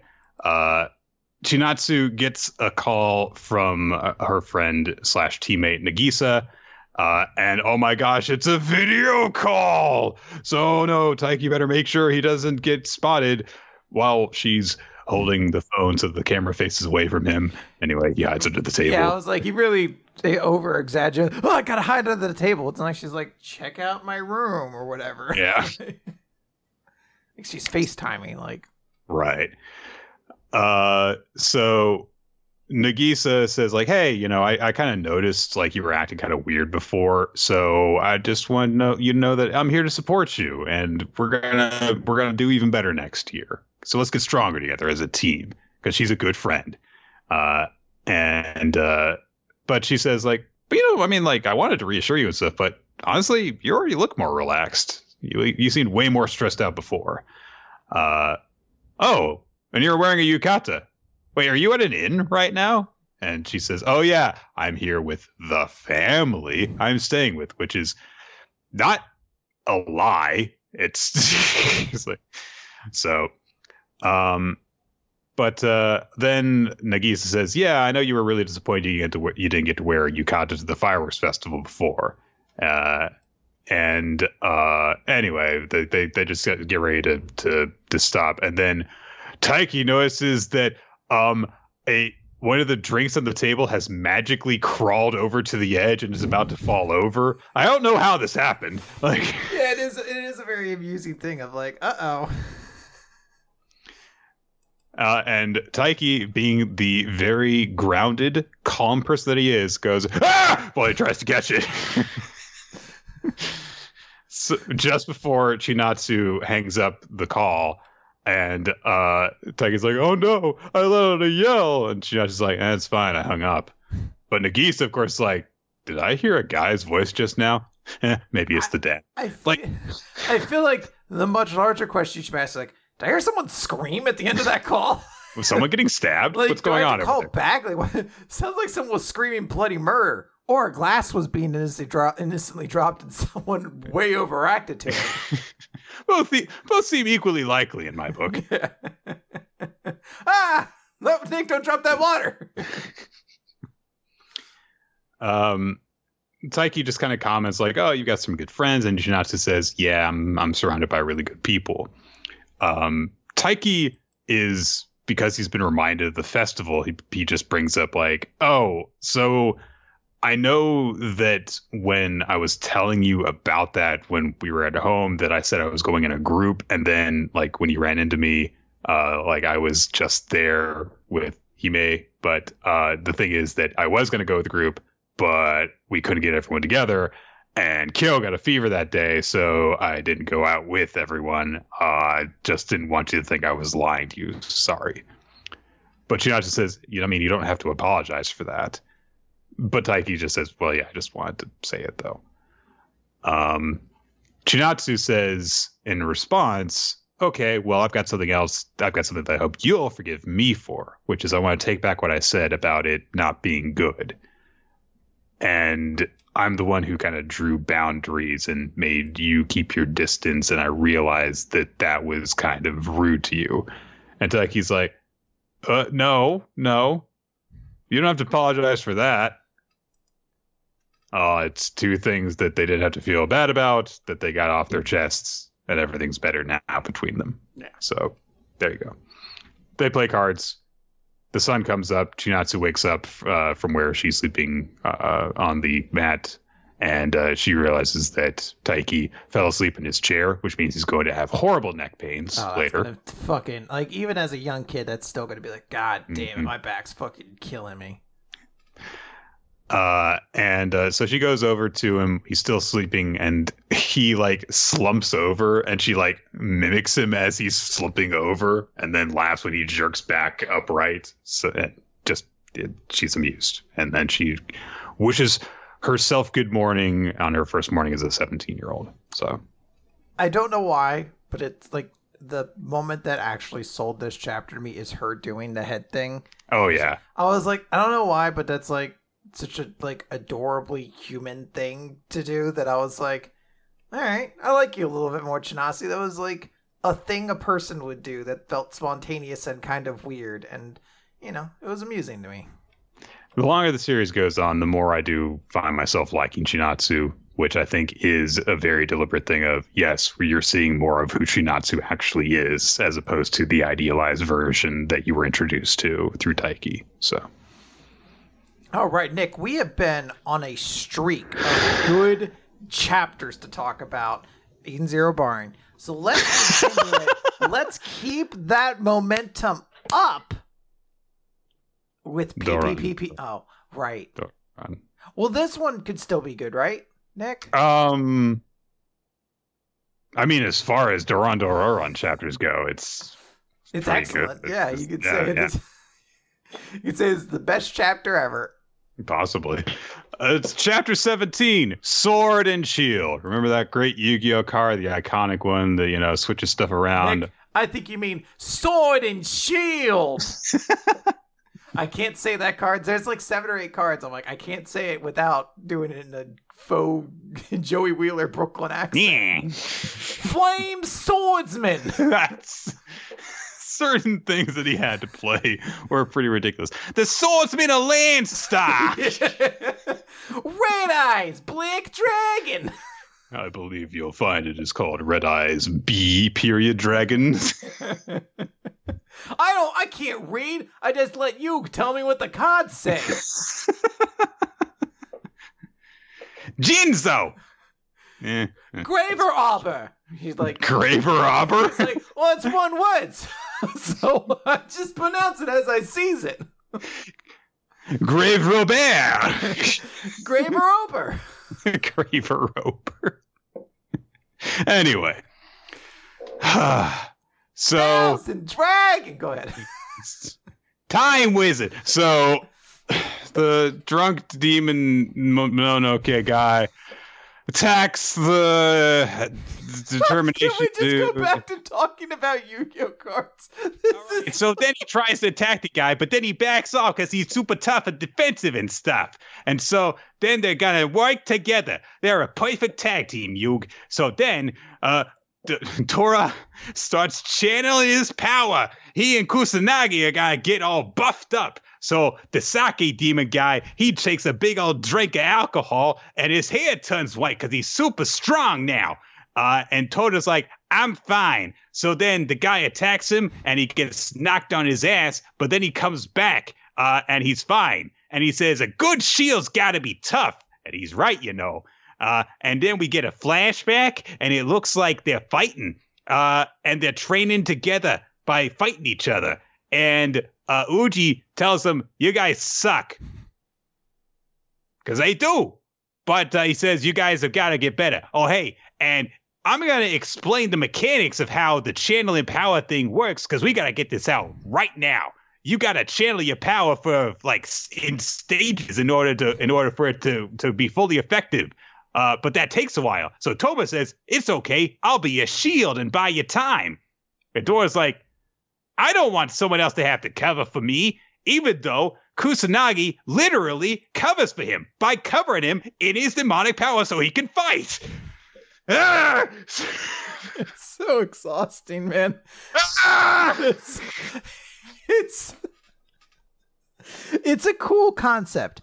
You know, the hero has to get stronger, and the way they do it is by channeling energy, and they have to get stronger. Very Dragon Ball Z thing. Like, I need you, Gohan. I need you to take control, like, distract the energy while I power up or whatever.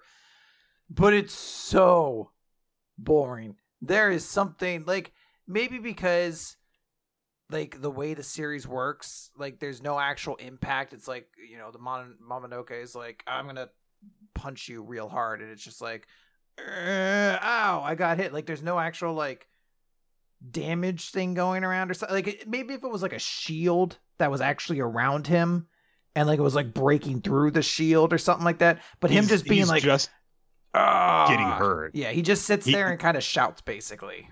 He's just getting hurt and getting back up and rushing back in to get hurt.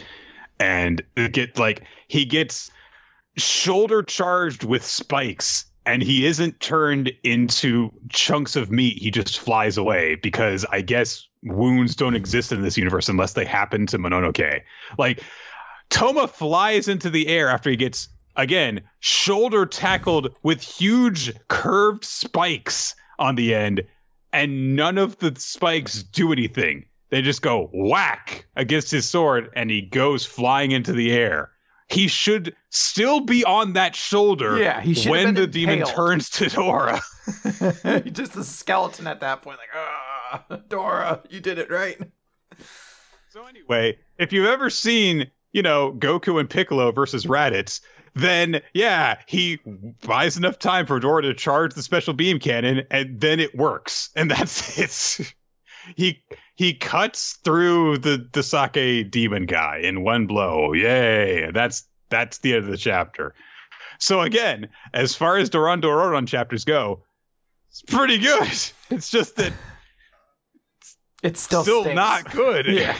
I think I mentioned last time that this was going to be kind of like, this was probably, if there was going to be a chapter you'd remember from this series, this would probably be the one, like, based off of the potential it had, and it didn't really live up to it. So I could pretty firmly say this is probably going to be a series we're not going to remember in a month or two. Nick, let's talk about a good series. I've got a riddle for you. Well, before we do that, I have I have a name for this segment. You do? Yeah, provided to us by the excellent Ninja X3i, who says this is podcasters postulate, poetically phrased, professional pretenders. That's very good. Yeah. That's full marks. That's a very good description. We also, by the way, I have one for you, but it's not for me. Someone sent me this. Oh, okay. All right. I'll start off with mine then. Okay. All right. Pink-eyed powerhouse pushes for plentiful protein portions. Ryback? That's right. Yeah, feed me more. Feed me more. Such a cool concept. Such a hideously untalented performer of the dangerously awful person. Just bad. And then he decided that the way that he was going to fix his gimmick was to say how much he liked The Secret in a wrestling ring where he held up the book, The Secret. This one is from Zambe87. Zambe says, potent, powerful person plays with poor Peter. With poor Peter? With poor Peter. I mean, is this Macho Man? Randy Savage? Macho Man Randy Savage, Nick. Bonesaw is ready? Bonesaw is ready. Potent, powerful person. Oh, because macho, potent. Yeah, okay. I get you. All right, yeah. It's an excellent one. That's a great way to refer. I was trying to think of Macho Man at one point, but going the Bonesaw route is a good choice. I will say, if anyone likes, because I think I got my Funikai one out. I'm probably retiring from the PPPPP riddle guessing game thing. But if you would like to send one to me, I will take it into account, and I can challenge Nick with those then. Mm. All right, chapter 27 of Pepe.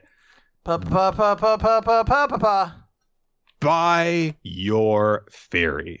Look at this. It's a color page because this series is going to last longer than I have time to think up more riddles because I've made a mistake. I shouldn't have never tried to do this. I've added this to the recap being like, Nick, it's probably going to end in like 6 chapters, but we're going to have fun those last 6 chapters. And then Blue Box will come in. And Blue Box did make it in. But this series is sticking around. And I'm glad it is because this is still a very excellent series.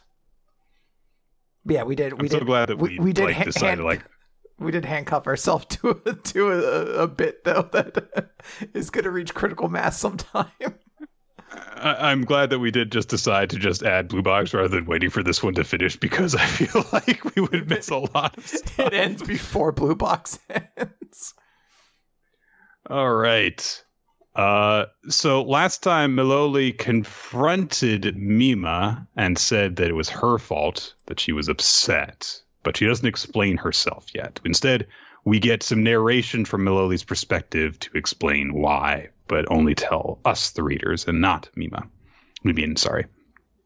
And so she says, so I have the power to distort the world. It's interesting and fun, and I love it. I love my own genius. And at first, Everyone said it was weird, and no one ever praised me for it. But I never gave up or let it get me down. I kept playing, and more people started listening until I became number one. And back then, I didn't even think about giving up or letting it get me down. I was free. The best way to describe those days is that they were comfortable. Every day was wonderful. And Meloli presently takes the stage, and as she does so, she looks over at Mimin, and she thinks to herself, when she plays, she evokes cute fairies and beautiful trees. And I knew that, so it didn't present much of a problem. I thought my piano playing was the best. But on that day... And we see her perspective of the confrontation between Mimin and an interviewer. And the MC was just like, I mean, you're the only one in your family who hasn't placed first yet. What's up with that? You suck? You suck, don't you? Yeah. Answer my question, 10-year-old girl. Like, what the fuck, dude? I'm here interviewing children to find out why they're such failures in life. Why are you a failure, young girl? I look like Albert Einstein for some reason. It's all just old people here. Chopin, Albert Einstein, somebody else like that probably. But why do you suck so much? Also, how was your 11th birthday? You know why you didn't get the present you wanted? Because Santa hates you. Santa doesn't give birthday presents. He's not giving you anything when you suck this much. Your comments? Again on your sucking?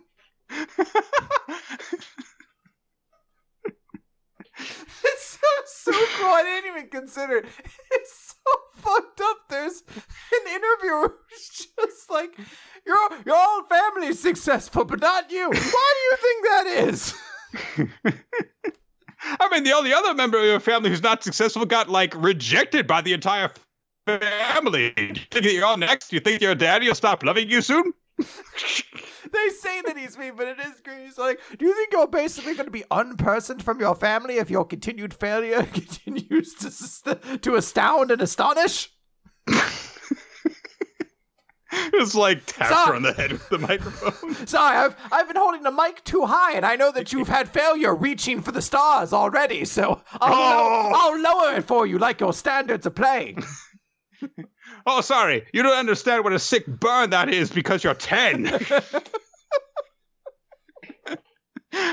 Come on, kiddo. Get some better grammatical understanding so you can understand how hard I owned you. Your comments. You suck comments. You just eventually just falls into being really insulting. Like, you suck and I've heard you smell. All the girls in school say you have cooties. Your thoughts? Someone's like, hey, wait a minute. That man's not a reporter. He's just a mean old man. No, something was open. Hello, girl. Do you want this cookie? Too bad I'm eating it. Your comments. It tastes good. Would you like some? Well, only winners get cookies. Your thoughts?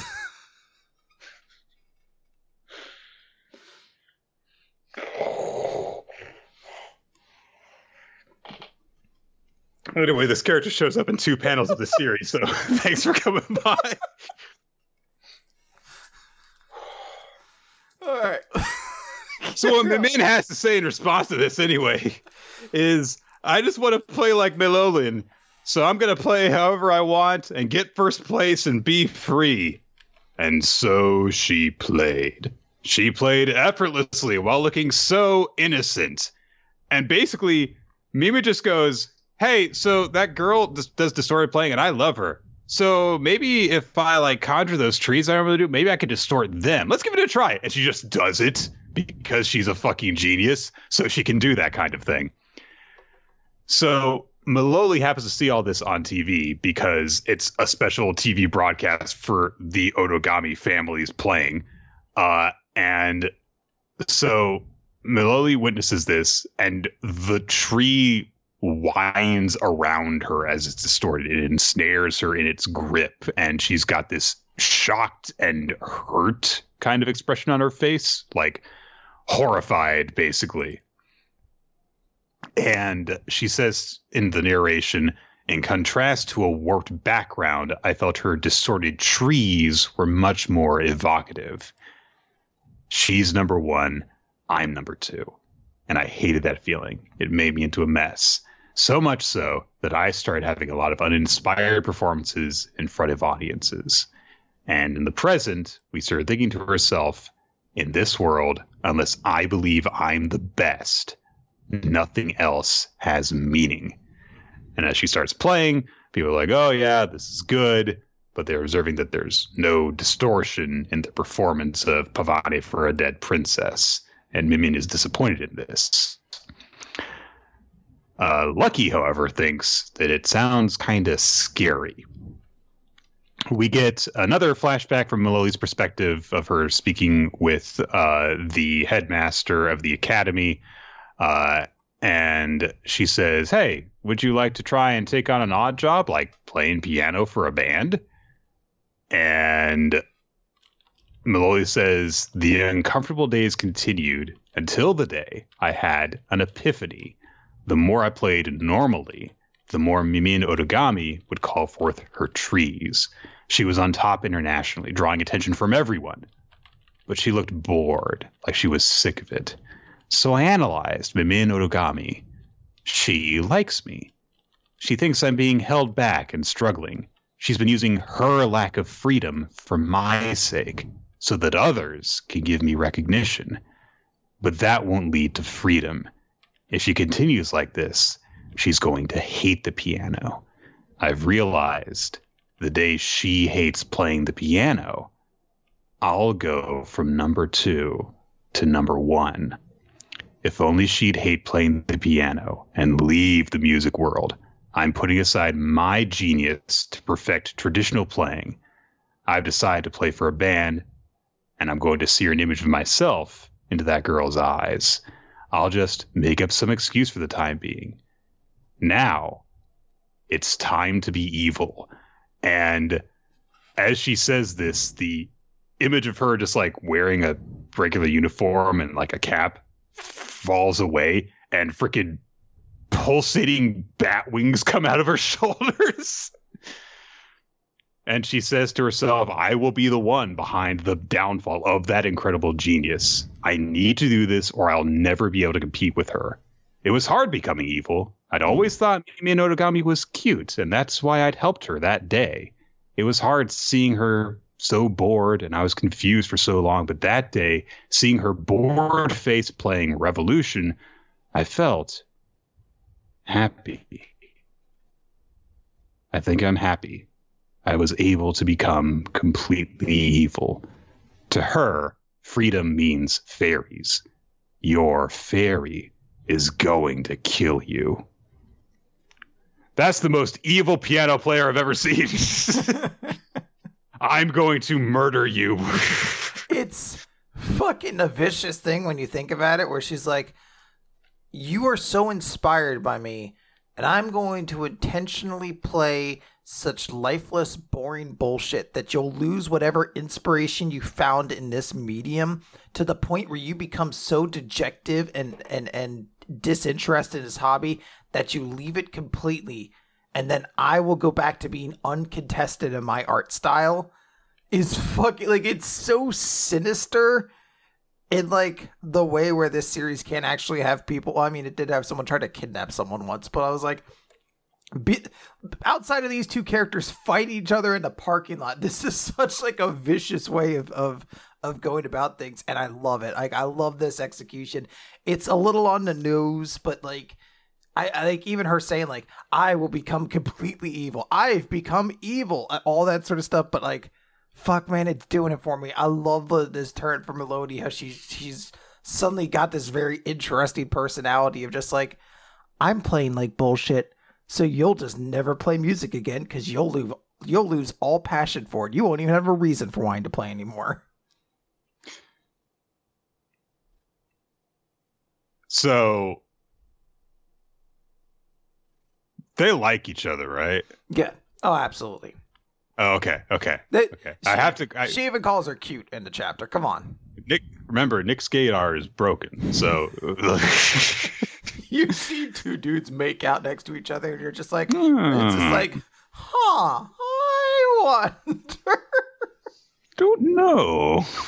You're watching Elton John in like a flamingo suit playing crocodile. That's an interesting choice. You're like, how curious. I wonder what his wife thinks. Oh yeah. So yeah, we've covered some really weird evil plans over Weekly Manga Recap, but it's weird how bizarrely sensible this was. So yeah, very good chapter. Absolutely. All right, Nick, let's move on to Mashle, Magic and Muscles, Chapter 102, Mash Burn Dead. His 5 siblings. One of them's dead. So we open with a character sitting on like a throne of corpses, basically drinking a glass of elf blood, who just says, nothing like a glass of elf blood to take off the years. And then someone comes up and they say this character's name, and the way it is done in English is it's too long to fit on a name, so it's hyphenated. But obviously being like, say it in one phrase, as we find out later, or we see his name. But I like to think that the hyphen is intentional, and this character's name is Master Delisaster. And that's what I'm going to call him from henceforward. So I just want everyone to know that. So Master Delisaster is called to go to the council, to like the Council of Siblings by Selwar, who's still alive and basically reduced to like innocent zero peon who gets all the shitty jobs no one wants. So Delisaster is brought to this area. He is the 4th son of the family. He's very fancy and very evil. He's like, hey, why are we even here? There's no reason to bicker or anything like that. Just add stress, and stress is bad for the skin. So I guess we get a little bit of this character's gimmick. He's all about youth and all that sort of stuff. Then we are introduced to the 3rd son, Epidem, who looks very fancy. He also looks like he's 40 years older than the other siblings because of his haircut. And very harsh cheekbones. Yes. Like, they are incredibly emphasized. And Selwar is shocked. He's like, when did he get here? And we just see him say, Epidem say,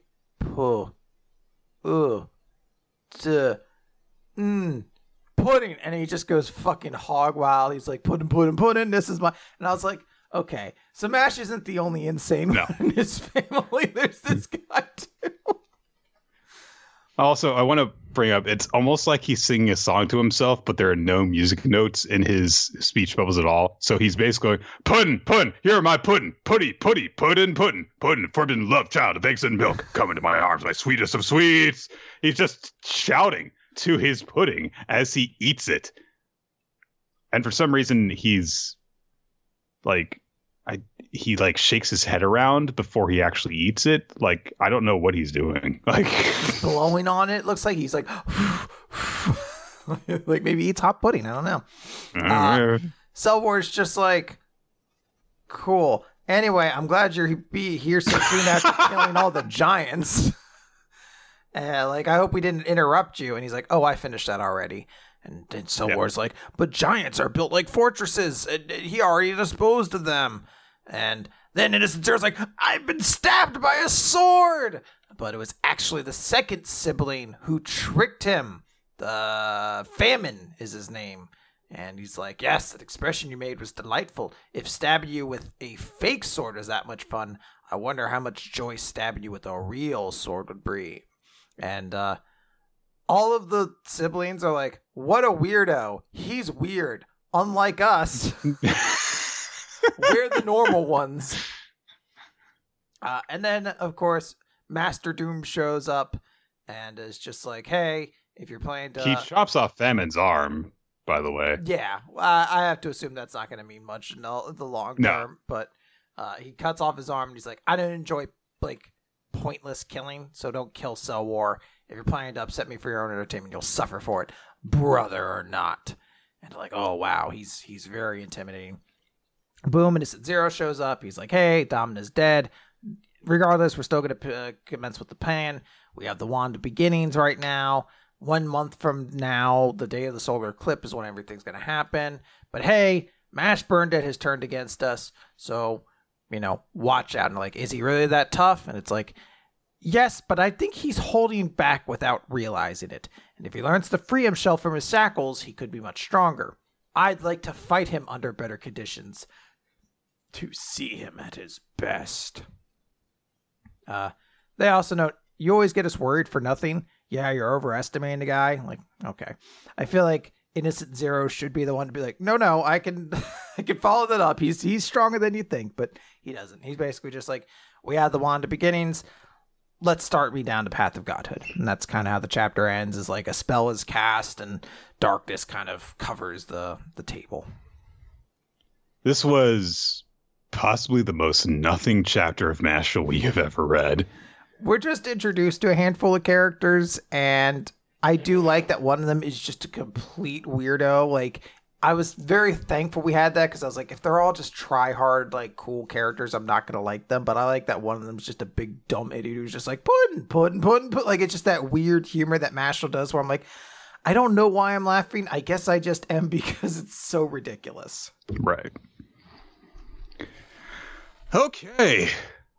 The Elusive Samurai, Chapter 57, Takauji, 1335. The assassination attempt is underway. Fubuki and Kojiro are charging with their swords. And Tokiyuki is firing an arrow at point-blank range. They're going to kill this guy. There's no way he can dodge all the attacks. He dodges all the attacks. He just uses the palms of his hands to just stop the two swords. And I thought at first he caught the arrow in his teeth. No, he catches it between his upper lip and his nose, because, you can do that with an arrow. Uh-huh. It won't just like keep on going. And his response is just, oh, that was close. And then he just kind of like twitches. And even though he's gripping the sword with just his pinky finger, he twists Kojiro all the way off of his horse and dangles him in the air.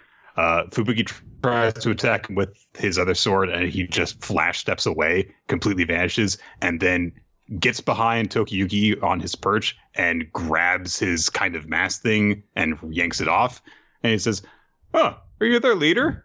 And Tokiyuki immediately is like, "Oh no, he's seen my face. He's going to recognize me." And Takauji just says, "Well, I suppose your father died in the fighting, so it's natural that you hold a grudge against me. But, you shouldn't throw away your life. Now that I get a good look at you, you look like you're just 10 years old, and there's so much to enjoy in this world, so abandon your hatred and learn what the world has to offer." And Tokiyuki realizes, wait, you don't remember me? And Takauji says, "Oh, have we met? Oh, I'm so sorry. I forget people so easily. Oh, I'm sorry. I just like to focus on the future, and I have such difficulty remembering the past to my retainers and all that stuff. And so I'm sorry for offending you." And he is clutching Tokiyuki's hand between his own and bowing before him and stuff. And Tokiyuki thinks, I remember all of this, his voice, his face, even his touch. But he doesn't remember anything.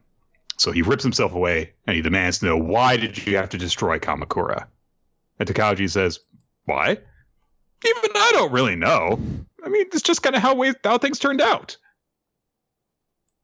And we get narration that indicates, no one really knows why the Kamakura shogunate fell. I mean, it had been weakening, but it was still stable when it suddenly collapsed. So scholars don't really see any clear reason why warriors across the land suddenly turned against them. And Takauji in the present is got this great moment of inspiration. And he says, "Oh, hey, kid, can you write verse? Can you play a flute? Can you dance? If you serve me, I'll see to your needs. So, you could be my retainer and live a comfortable life by my side. And that would be very pleasing to your deceased family, I'm sure. That'd solve it. Lots of fine clothes, tasty sweets. Yeah." And we get narration to explain this, but it should be obvious enough that, taking on the children of your fallen foes was seen as a great insult. And Tokiyuki looks angrier than he ever has before. And Takauji had given him a pine cone as a little thing of oh, hey, here's a little gift for you. We'll be buddies now. And Tokiyuki cracks it apart in his grip. And And he's like, we're going to fucking fight. So Takauji's like, right. You came to kill me. Okay, I should honor that. Right. I guess I have to kill you. That's like anyway, the terrifying moment of just like, holy shit, like fucking 30 eye monsters like pouring at him. Like, oh my god, no. He turns into a horror manga page with a vaguely human body. And everyone is so taken aback by this that Tokiyuki is immediately shocked out of his rage and is just, staring at him. And Fubuki realizes, I had no idea he was such a monster. He's evil, unaware of itself. Though he lives without malice, he drives people mad and takes their lives. So he rushes in to try and help, but even he is intimidated by the image that he sees, which is this like skeletal four-armed creature that also is a tunnel that is also a mouth. It looks really cool. So Tokiyuki instead has to try and save Fubuki. He tackles him out of the way, and they fall off the roof together, and they get caught by Genba and Kojiro, and they're like, run. So they get to their horses, and they start riding off immediately, but Takauji has immediately gotten to his horse and is pursuing after them, and even though they're very skilled at fleeing, this guy is right on their tails. But just as it looks like they're in great trouble, suddenly Kusunoki's horse pulls up alongside Takauji, and he says, where are you going? I prepared a feast for you. And that's where the chapter ends. Yeah. Cool chapter. I mean, Ashikaga? What's his name? Ashikaga. Very cool. Like, just a good antagonist where you're like, oh man, this guy's annoying. Oh, he's so aloof. Oh, he's so silly. Oh my god. Like, it's like on a dime. It's like, oh no. Run, children. Run from this person. I do really like the idea of that kind of ties it all together with it, which is the description of he doesn't know how horribly evil he is. He's just kind of exists and is just horrifying. So yeah, he's more monster than man. So. All right, Nick, let's move on to Black Clover, page 328. Always. So we open. Always. We're still in the fight. Ast only has 5 seconds left of Devil Union, so he has to go. We get a flashback. I forget what I've called her now for the third time, so we're going to call her Schmiggity Schmig Badooble. So SSP, as we're calling her. It's like, yeah, I had a kid. He was a little boy. When he was born, he was healthy, but I had to give him up. I'm a failure as a mother. But I can't stay with him. I can't hug him. I'll never see him again. Tomorrow or the day after, though. Always, always, always. I'll always love him. And we get a half a full page spread of her, just her expression as he says that. Asta is going. Lucifero is just like, you're that blasted worthless woman. The one who got in my way. She's I guess, if there was one person in the audience at this point who wasn't it's Asta's mom, kind of reiterating that. Asta swings her sword, cuts off one of Lucifero's horns. Again, he's cut through those horns so many times. Lucifero goes to punch him. Asta does another cool swing move and cuts off his arm. Then he goes and he just keeps cutting off more arms. And then we get basically a 1.5 page spread as Asta says, you're the one who's useless or worthless, and strikes him, which then cuts, the next page turn is into a full 2-page spread where he just severs Lucifero in half, just fucking bisects him from shoulder to abdomen. And we just see the big strike happen, and then Lucifero's body is stuck on the ground. It's just his torso and his head lowered down as Asta and Sabretooth say, you just stay there and grovel, because we're going to live and be happy. The greatest vengeance that you can accomplish is living a happy life. Yep. So, yeah. Hey, they won! Yes. Seemingly they've won. Yeah, there's some cool visuals to finish up the fight. I love the very visceral nature. No, he just cuts him into bleeding chunks. He's done. Yeah. I also really like that, when we see Lucifero strike a punch that right to Asta's gut and it just doesn't work and he chops his hand off and that's just it.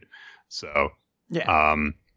I feel as though this would be kind of a moment that you would want to see like animated, so you can have it paced out in the appropriate, deliver it to you with the right tempo and stuff, because it's a little bit weird. It's like, hey, let's revisit the thing that we established before with the mom and everything, but it's good still. So yeah, it's a great sentiment, and I think the moment that'll probably stick with me for at least a little bit is that 1.5 page spread that then turns into a 2-page spread. Is just a great moment to like really drive home that final blow.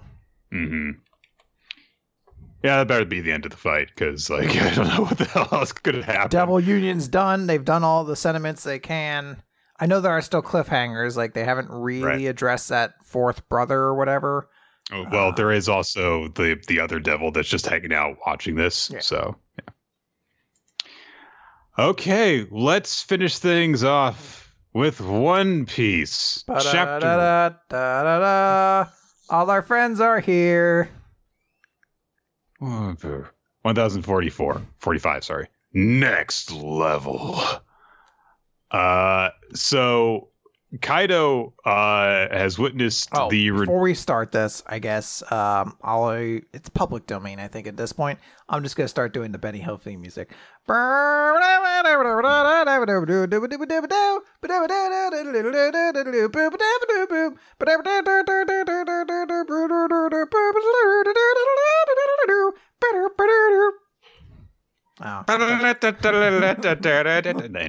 so Kaido has witnessed the return of Luffy in Looney Tunes form, and Kaido's like, "I thought you were dead," and Luffy says, "Oh, I thought so too." But he's just bouncing up and down on the freshly rubberized ground, and Kaido says, well, I guess you've awakened your Paramecia powers. But something doesn't add up. Body transformations like that are the trademark of Zoan powers. He doesn't really seem to really care about this too much. But he doesn't have time to think about it anyway, because Kaido just goes, and swallows him. And so, or rather, he chomps down on Luffy, and Luffy rebuffs this by forcing himself to be swallowed, and he causes things to happen inside Kaido's body by banging around in there, and then turning into a balloon, which causes Kaido to forcefully float up into the air, where Yamato and Momonosuke are just like, what the fuck is happening right now? But Kaido's like, wait, but my body isn't made of rubber. And then Luffy, still inside of Kaido, says, oh, I see two lights, and reaches his hands through Kaido's eyes and grabs his snout. It's the weirdest, like, it really shows just how crazy broken what Luffy's powers can be now. It's just like, if a cartoon could do it, he could do it. Like, he's a step away from just like painting a tunnel on the side of Onigashima and Kaido running into it, be like, oh, and like dying. So Luffy launches himself out of Kaido's stomach, then blows himself up so that he deflates up into the clouds, and then turns into a giant just cuz, and proceeds to try and stomp on Kaido. Kaido, however, is a clever serpenty dragon guy, and so he twists around, bites Luffy around the waist, and Luffy's like, all right, fine, grabs him and starts jump roping him, which, by the way, all these are gum techniques that he's just making up on the fly. Gum giant, gum jump rope. Yeah. Yeah. He gets blast breathed at point blank range. And it's a really, really powerful blast this time. It lodges him into the sky, And of course, he's covered in soot because that's what happens when an explosion goes off in your face in Cartoon Land. But oh no, he's flying through the air and he's going to fall off the side of Onigashima. So he better run really fast so that he launches himself. I don't know why. He's done so many cartoon things, but this was the moment where I was like, okay, so it's just full on cartoon fire. Because I can hear the sound effect in my head, like the like him fucking running in place and speeding over. Straight up Wile E. Coyote shit. If in 2 years, if we don't get just like the full like old school Looney Tunes folio for this, then like you're doing it wrong. Like you have to do all the stupid stuff. Yeah. From cartoons. He has to do those a couple of things. He has to give an antagonist a stick of dynamite and say, "Here, hold this," and they're like, "Oh, okay," and then they're like, "Wait a minute," then it explodes. He also has to cross dress and pose as like a sexy version of whatever they are, and then they are enchanted, and then he like hits them with like the anvil over the head or something like that. And then, of course, he has to do a rabbit season, duck season thing. It just has to happen. Kaido season, Luffy season.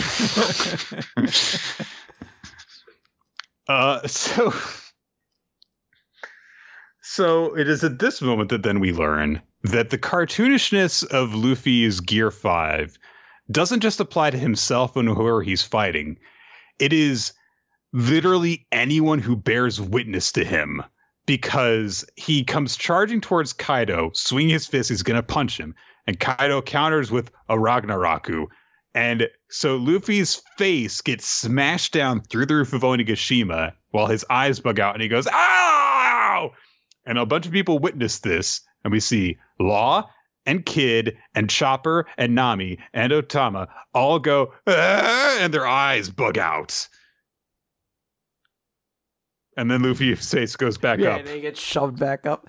That's the moment I'm actually looking forward to see animated, because it's a very it's a panel joke that doesn't the pacing isn't great in the manga, but in an animated form, I feel like you can absolutely nail just how ridiculous it is. The giant face coming through and then just being sucked up, and everyone will be like, "What the fuck just happened?"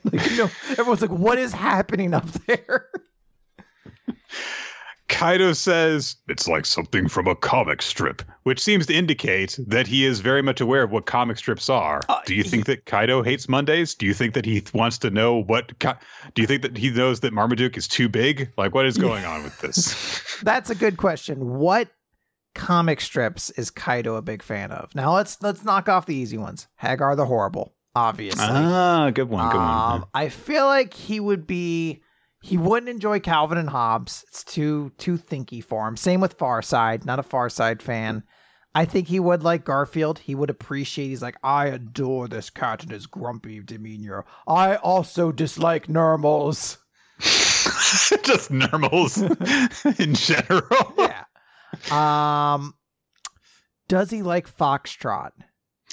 Foxtrot, I think, is too much geeky shit. I feel like he finds Yamato's collection of Foxtrot stuff, and he's like, "No, you need to be studying Hagar." Yeah. He's like, "This is Beetle Bailey." Oh, my God. Traditionalism. Family circus. This is what humor's about. Look, follow the dotted line. Oh, my God. Kathy's saying, "Ugh, another diet. She's upset about her diet. This is the peak of humor. Dilbert, no matter how many days he goes to work, his tie is always not straight. Just like life, we all long to die, like Dilbert." It's like, you have a different reading of Dilbert than I do.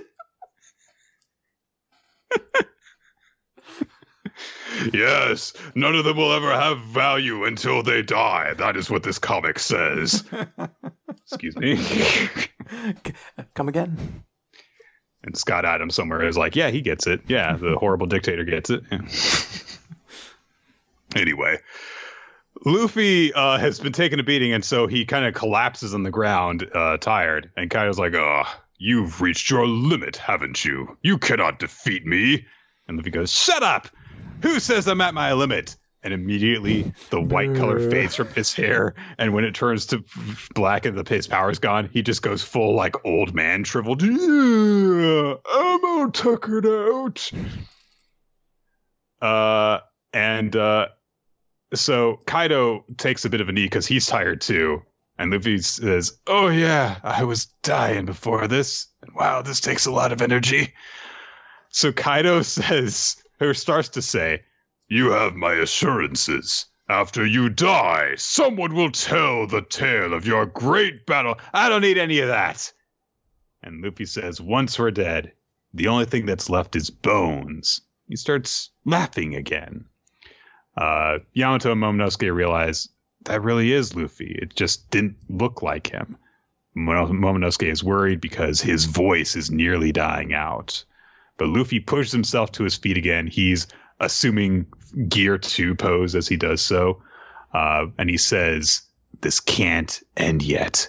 Momo, Tama, Kinemon, Pedro." Because he remembers Pedro. Good for him. Kaido starts laughing and mocking Luffy as the color of Gear 5 returns to him and says, "Careful or you'll die." But Luffy says, "You think I'm afraid of that? Come on, Heart, hit that beat." And we get the sound of drums again as his heart apparently starts beating rhythmically, which makes sense because he is a cartoon. Yes. So he goes charging in, and he's once again happy and enthusiastic while Kaido tries to attack him. But as Kaido swings his club, it hits Luffy right in the back of the fucking head. Smashes his face forward into a backwards arc. Kaido goes to hit him again. And as he strikes the ground, it launches Luffy up into the air and he goes spinning, but then he spins right into a mountain and it squishes him into an accordion shape. And as he counts down to 0, he flies through the air like a gyroscopic rocket. And Kaido is trying to figure out how the hell this is happening. And he says, "What does this mean? He turns all white. He uses the colors of armament and the Supreme King, and can transfer his powers to other things? I've never seen such freewheeling combat before." But he swings his club towards Luffy while proclaiming, "There is no one in this world who can defeat me!" And Luffy's fist goes through his skull and just comes out the other side. And of course, Yamato and Momonosuke are completely shocked, and we get a good look at, his fist just went into and squished in Kaido's eyes and just came out the other side because Luffy's a cartoon now. And Kaido collapses to the ground while Luffy says with a big old grin on his face, "Isn't this fun?" It is pretty fun. Holy shit. It is very fun. Yeah. So that's the series for this week, I guess. I'll be honest. This was a tough week to pick a series and MVP because basically every chapter, aside from like Doron and Eden Zero, were like really, really good. Maybe I guess Mashle you can add into like, that was fine. But like everything else was like really solid. So it's kind of tough to pick like an MVP and chapter of the week. I did finally I know my MVP, and I think I know my chapter of the week. I think my chapter of the week is going to be Spy Family.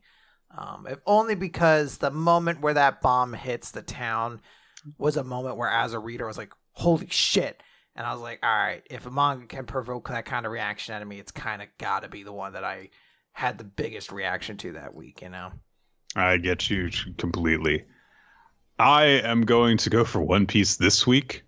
This was, I think, the chapter that really got me with the, Luffy's weird new powers thing, as opposed to last week that was just kind of introducing it and the pacing wasn't as dedicated to it.